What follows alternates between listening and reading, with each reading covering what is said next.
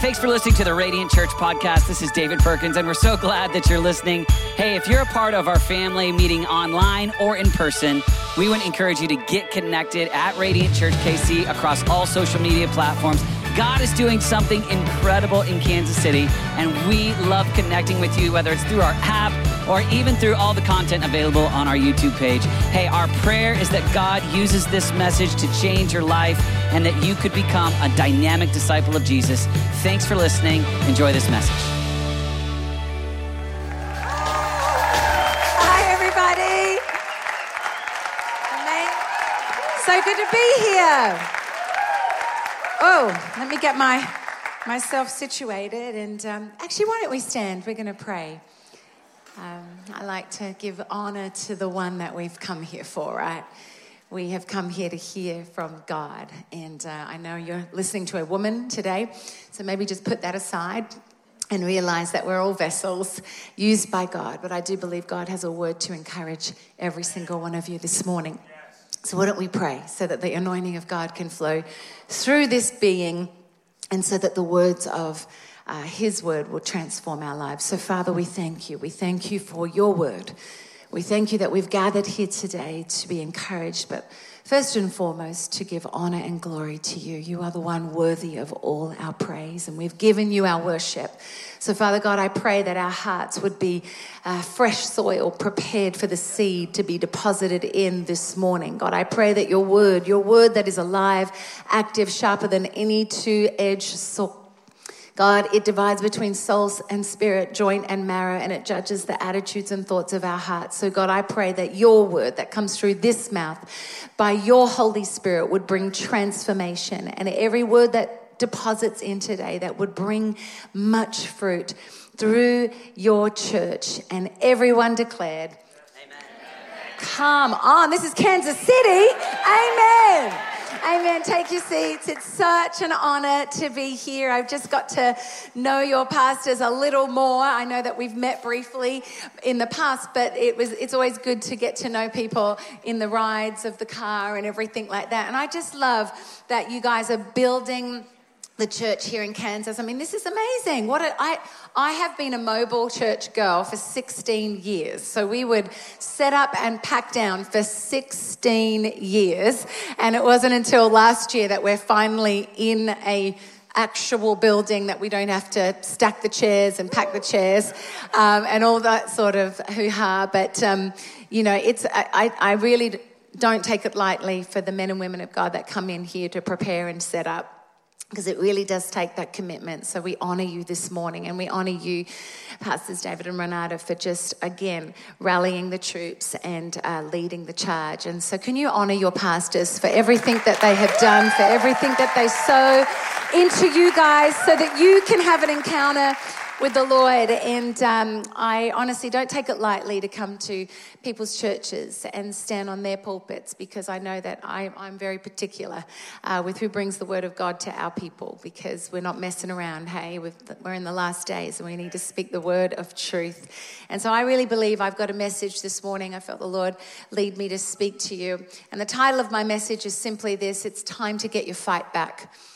It's time to get your fight back. You're like, what do you mean? I'm not in a fight. Oh, yes, you are. We are not fighting flesh and blood, but we are fighting principalities and powers in our lives. And if we're not aware of that, you are not on a cruise ship in your Christian walk. You are in a war.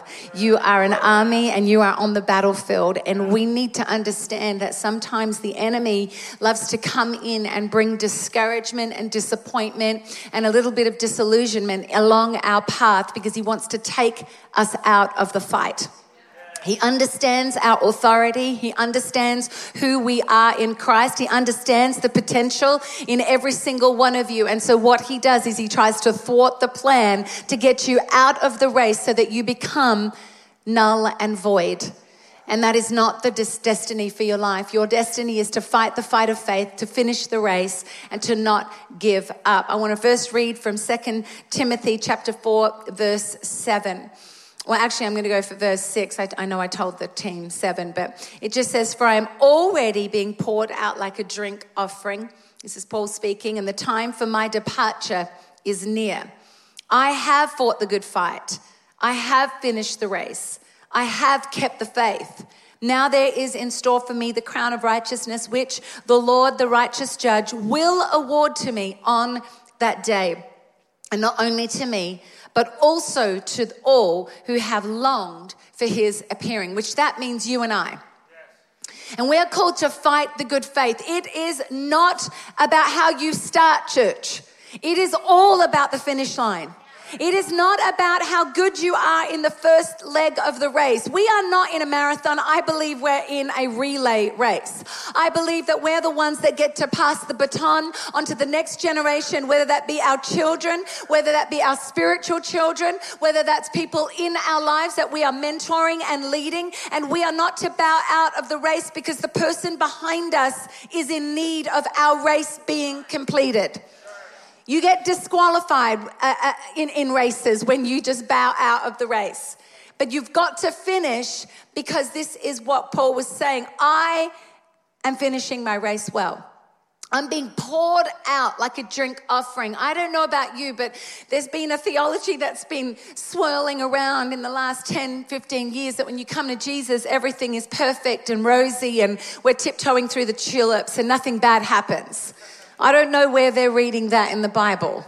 I don't understand that, because apparently Jesus was like, if you join in with my suffering, you will also revel in my glory. Like, there is no tiptoeing through the tulips in this fight of faith. And sometimes the fight of faith, we get weary. Sometimes the fight of faith, we get discouraged. Sometimes we want to bow out of the race. I know I have many, many times. I know that some days it just feels a little bit too much. But I know it's the enemy crouching at my door saying, get out of the race. Get out of the race. Get out of the race. And I'm here to encourage you this morning, all the way from Australia via Nashville, Tennessee, to get your fight back.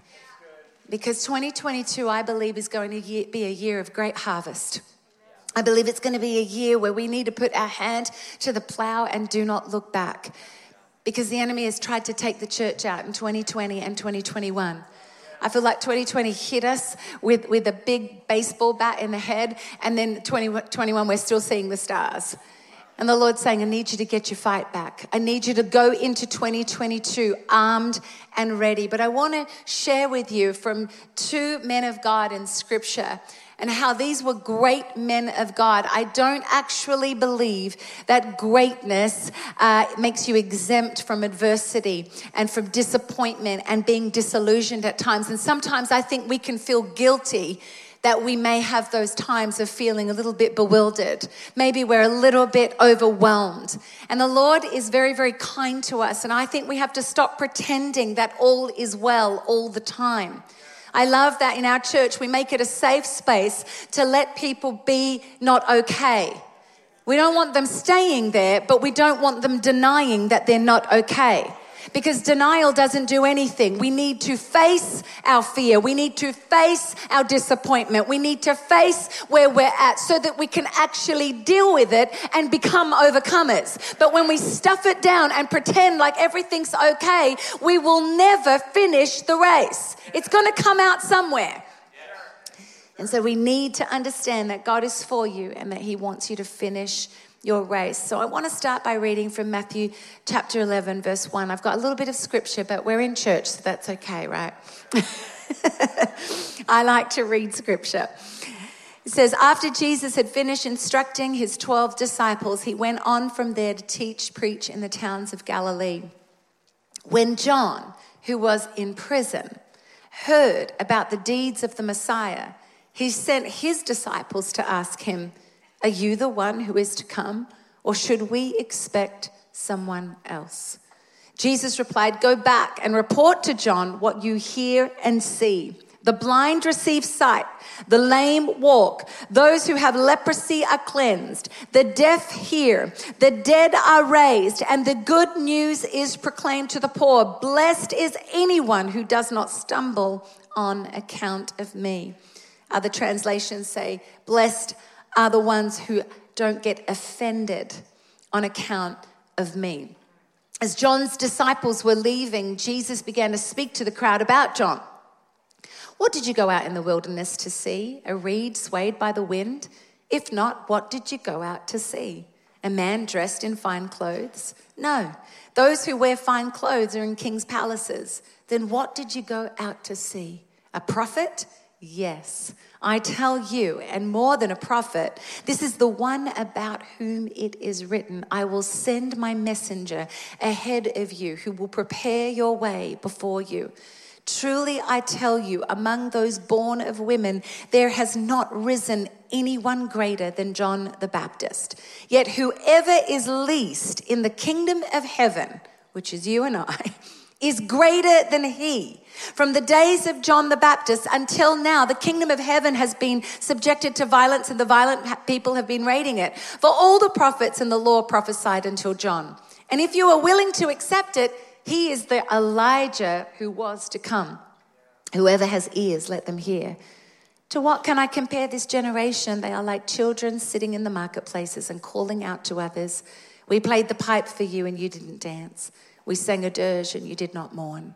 For John came neither eating nor drinking, and they say he has a demon. The Son of Man came eating and drinking, and they say he is a glutton and a drunkard and a friend of tax collectors and sinners. But wisdom is proved right by her deeds. There's a lot in this scripture, but I'm going to do my best in 20 minutes to unpack that which I believe is a word from God for you today.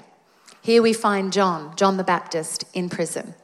Here we find the messenger of God, the one prepared in advance for him to prepare the way of the Lord in prison. The one that from Elizabeth's womb, he leapt when he encountered Jesus. Their wombs leapt. It was prophesied that he would be the messenger before Jesus would make himself known, that he would prepare the way of the Lord. He was the forerunner. I mean, you are talking a man of great courage, a man of great purpose and destiny, a man set apart and holy, a man who most people would have thought was random and weird because he lived out in the wilderness. He dressed in camel hair. He ate locusts and honey. He was a random. He never ate anything unclean. He never touched any alcohol. He was set apart, yet people came in the droves to see him. They didn't care what venue he was at. They made their way because there was an anointing on his life to prepare the way of the Lord. This was not a weak man of God. This was not somebody who swayed to the left or to the right. This was someone who lived by conviction and did exactly what he was purposed to do, yet now he finds himself in prison. And he's questioning, hey guys, can you please go and take note? Ask Jesus, are you sure he's the one? Or are we supposed to be expecting somebody else? Have you ever been in that place where you've wondered, where on earth are you, God? I've done everything. I've tithed, I've served faithfully, I've worked for you, I have served you, I've been a Christian my whole life, I have stayed set apart, I've stayed married and honored my wife, I've raised my kids in the way of God, and now it feels like I'm in a prison of circumstance, and I did not sign up for this prison. I did not sign up for this particular prison when I followed you, God. I did not sign up to be put in prison. Why was John put in prison? Because he was standing for righteousness. He was standing for truth, and he was saying, no, this union is not godly, and he addressed the spirit of this age. He took a stand for the worldly stance, and he was put in prison and about to get his head cut off. I think we just use our Christianity for our own comfort sometimes, and we don't actually understand what we've signed up for. If you've signed up for Christianity to get a cushy life, you're in the wrong thing. Because when I signed up to Jesus, it was to take up his cross and follow him. That means I'm dying to the flesh and I'm submitting my life and lordship to Christ, that whatever he asks of me, I say yes and amen. And if that requires me to be chopped in the head, then I should be okay with that. But you know what? We're human. And I'm not saying we're all going to go to the guillotine, but I am saying you're going to have to die to a few things in your life. There are going to be things that you stand up for in this season that are going to have you be rejected, that are going to have you being pushed out of the crowd, that are going to have you have to stand for something. And there will be a season of rejection, and there will be a season where people don't understand you. And what is your faith in that point? You see, it's all good when we're raising our hands and we're in a beautiful facility like this and we're praising God to beautiful worship. But what is it like when you're in a prison of circumstance? Is God still who you are singing about this morning in those prison cells? And here John is having a crisis of faith, if you like, going, is Jesus really who he says he is? Because according to Isaiah 61, he releases the captives. He sets the prisoners free. The Lord has anointed him to preach good news. The Lord has anointed him to deliver those that are oppressed. I was thinking he's going to overthrow the spirit of this age and the government. But here I am now subjected to it and about to lose my life for it. So who is the Jesus that I have been preparing the way for? Imagine. He's in a season of transition. His work is done. His mission is complete. And God is like not even having a little pep talk with him. He just says, you know what, just go back and report to John that everything that he prophesied and everything that he's been declaring, it's happening. The lame are walking, the blind are seeing, the gospel is being preached, people are being raised from the dead, the sick are being healed. John, keep focused. Don't bow out of the race. Don't give up the fight. I'm going to affirm who you are, and I'm going to tell everybody, in fact, that you have been the greatest prophet that ever was, but yet the kingdom hasn't even seen what's about to be unleashed because John hasn't experienced resurrection power like you're going to receive it. John hasn't received the Holy Spirit like you guys are going to receive it. So even the least of these in the future kingdom is going to be greater than John the Baptist, and that's you and I. Are you encouraged by that? That we get to be greater than John. But that means that we've got to be willing to go low like John. And there's going to be times in your life where you're going to be put in a prison. Perhaps you're in that right now. Perhaps 2020 and 2021 was not kind to you. Perhaps you did everything right, yet everything went wrong. Maybe your marriage fell apart. Maybe your relationships are estranged. Maybe your job was lost. Maybe somebody you love died and you weren't expecting them to die. Maybe there have been major losses in your life and you're wondering, where are you? Where are you, Lord? See, I believe that we are in a season of transition as the church. I actually believe that 2020 was the greatest year of sifting the church from the sheep and the goats. I really do. I think it's going to happen again and again, but it's a first sifting. And I was here for it because I actually saw the state of the Big C church and I was a little disappointed, if I have to be honest. I was like, wow, what do you really believe when adversity comes to your door? You see, I wasn't moved. I wasn't moved by this pandemic because if you look at history will tell you we're still here today. History will tell you nothing has taken us out. We're still here and the church is still growing. So it was really disappointing for me to see how the church reacted to 2020. It was disappointing to see the church divide over political issues. It was disappointing for me to see the racial issues that are still in existence today, and someone who is a foreigner that came into this nation going, it doesn't make sense to me, and yet to see Christians divide over a racial issue disappointed me, and I went, oh, we've got a lot of work to do. It's not okay to just come to church, sit in a comfy chair, be blessed with a little bit of worship and a great word, and then go home and not do anything different in your week. It's not enough, church. We are going to have to stand before God, and we're in a fight of faith. And I want to stand like Paul, where just before he's about to transition to glory, he says, I've been poured out like a drink offering. I've given it all, guys.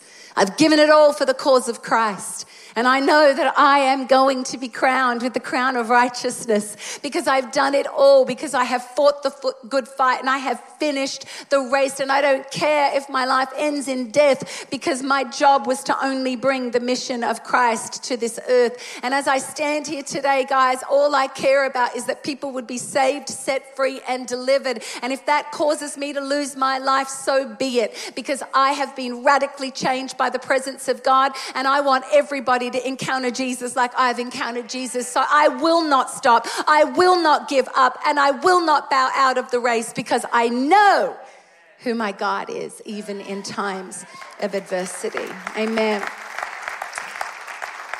You see, I think when we go through these transition times, there's always a question. There's always a moment of wondering, okay, God, where are you? And I think it's not a bad thing. I think it totally recalibrates our heart to really go, okay, what do I truly believe when adversity comes to our households? You'll never know what you have in God until some type of adversity or suffering comes to your door. You'll never know, because the ugly stuff has to come out to actually see what surfaces. The true you truly comes out when pressure is applied. That's who you really are. And we've got to understand that when that pressure comes, it's actually for our good. It's not God's punishment. It's not the enemy sometimes attacking us. It's actually a litmus test to see where we're at with God. And God's actually wanting to see, who are you on the inside? What are you made of? When here's John, isolated, imprisoned, about to go to his death. And it's then that I believe, when we're in our isolated seasons, or we're in our dark seasons, or when we have adversity come to our house, that then the Lord's like, great, now I've got her by herself. Now I've got him by himself. Now I can see what they're truly made of. I think the greatest seasons of suffering have been my greatest growth periods. It's never been the mountaintops. It's never been the things that, to what man sees as successes. That doesn't grow me. In fact, that destroys some people. Because who you are in the hidden, who you are with nothing, who you are when you're suffering, is who you need to be when you're in abundance, when you're in plenty, when you're in the most successful season. And I think this is why Jesus, who humbled himself, made himself of no reputation, can actually handle the glory of being the King of Kings, the Lord of Lords. Why? Because he had to go through suffering. We don't like teaching about that, and I'm sorry if you came for an exhorted word, but this is an exhorted word, because this will change your life. This will make you radiant. This will make you a disciple and follower of Jesus that people look at and go, I want to follow them. And this is where John was. It's just you and me. And now you need to make a resolve. I am who I said I am. And I'm doing exactly what you even prophesied that I would be doing. But suffering's always part of the process of becoming greater. It's always part of the thing that propels us. If greatness is in you, then get prepared to suffer, because it will shape you. And it is your greatest gift. Pressure on the outside causes what's on the inside to come out. It might be ugly, but we need to see what we're made of. Because you know what? He turns beauty. He gives beauty for ashes. He gives a garment of praise over our mourning clothes. He does something in suffering that is so supernatural and so personal, and it's very, very, very private. But when you come out of that season, you are greater. And you finish the fight well, and you look different, and you act different, and you speak differently. Because why? Paul was like, my grace, he was like, take the thorn out of my flesh. Take the thorn out of my flesh, Jesus. And Jesus replies, my grace is sufficient for you, son. You're going to need grace for this, because in my power is made perfect in your weakness. And so Paul's like, well, you know what? I'm going to boast all the more in my weakness so that you get the glory. See, sometimes I think we want to be all perfectly ready, but I find that in the most vulnerable times, when I allow God to take over my life, I am the greatest and most fruitful. Why? Because I'm allowing Jesus to be seen. Not Alex, not my gifting, but Jesus in me to be seen. And this is what the world is needing in you, that when adversity comes, they're watching. They're watching what comes out of your mouth. They're watching what you say to your family members. Your children are listening to your curses or your blessings. They're listening to how you react to that person who offended you. They're listening to how that person doesn't agree with you. They're watching how you respond. They're watching. Trust me. My kids watch everything I do. And they're listening, but the world is listening. My family are not saved. They're watching.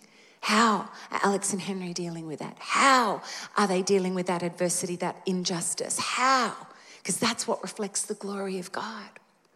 And this is how we need to know that we are in transition.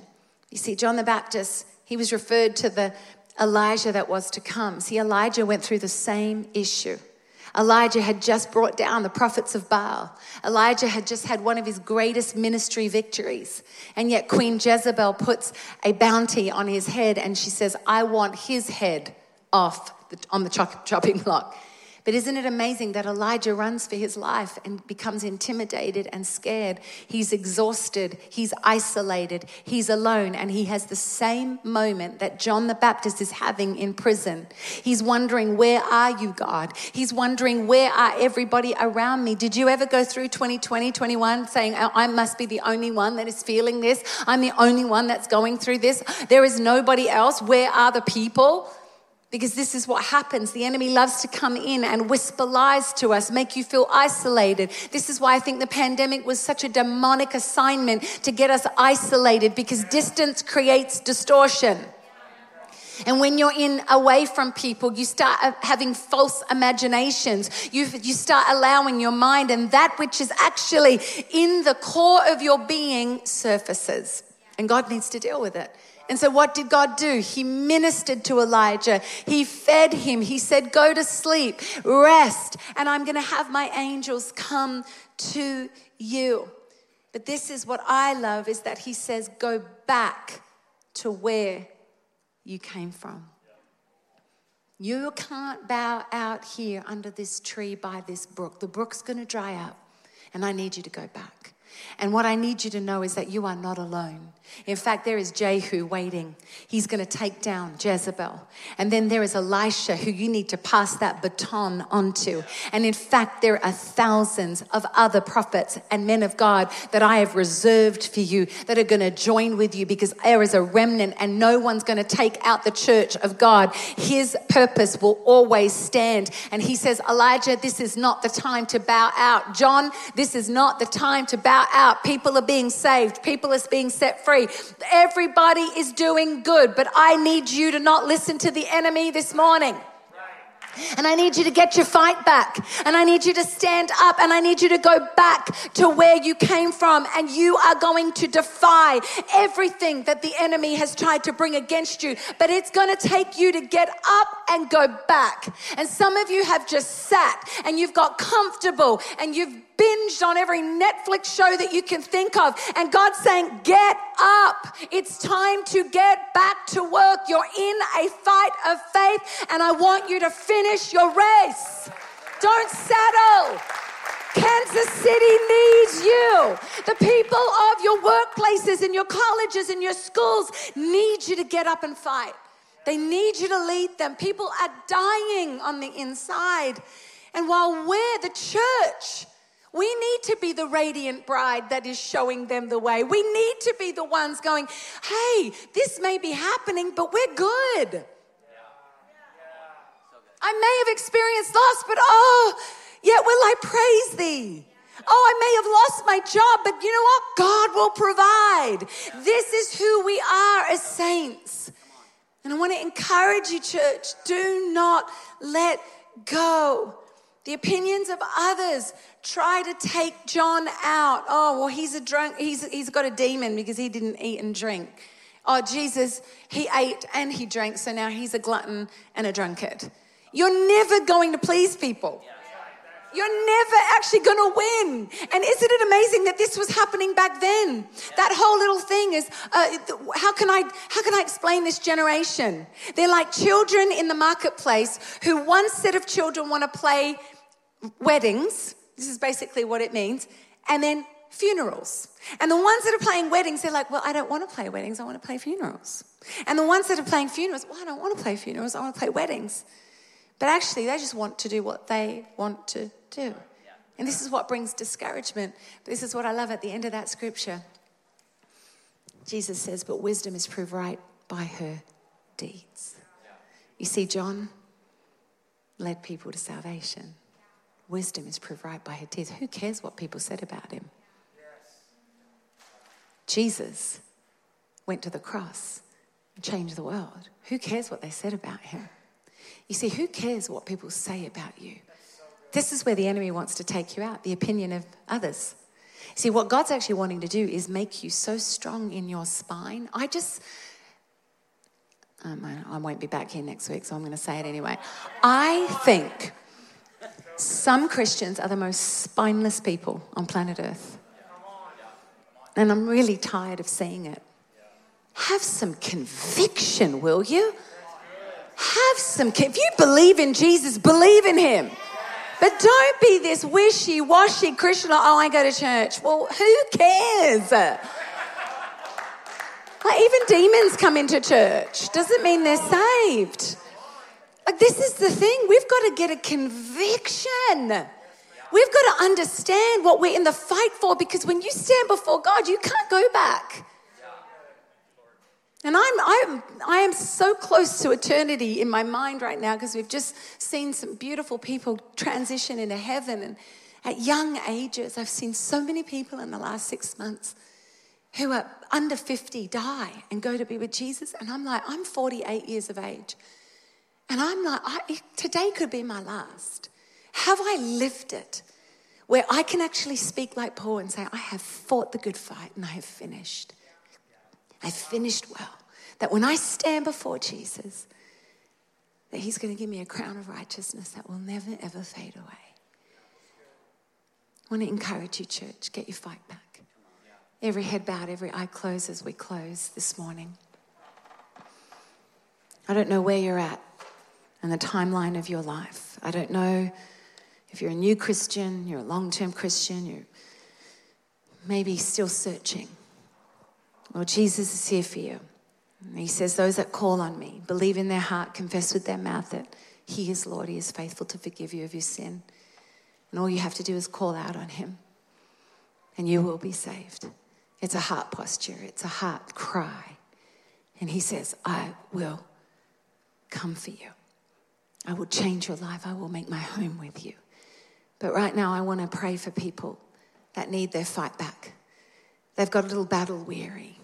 They've been a little wounded. They've had loss. They've had loss after loss. Some of you have just felt like a barrage. Maybe you're just weary. You love God. There's no question about that. But you're weary and you just feel complacent. You almost feel a bit numb. God's saying, I want you to get your fight back. And while every head's bowed, every eye closed, I just want you to raise your hands so that I can pray for you. Yeah. Thank you for being honest. Yes. Many, many of you. Just keep your hands raised. I'm going to pray blessing over you this morning. Father, I thank you that your word comes to heal. Your word comes to transform. And God, you know every situation of every one of your sons and daughters in this house. God, you've seen the fight. You've seen the battle that has come against them. You've seen the enemy crouching at their door, trying to take them out of the race. But I pray right now that there would be courage, that your Holy Spirit would infuse into their spirit right now and bring forth life, bring forth abundant life, bring forth joy unspeakable, bring forth that fight in their spirit that tomorrow morning when they get up, they're going to seize the day. Instead of wishing it away, they're going to go at it with full gusto and understanding that you are for them, not against them, that you are in them, that they have not been forsaken. And Father God, I just pray blessing. I pray that everything that has been stolen would be brought back 100-fold. I pray that every tactic against them would be turned around, and what the enemy meant for evil, that you will turn around and make it good. In Jesus' name we pray. Amen.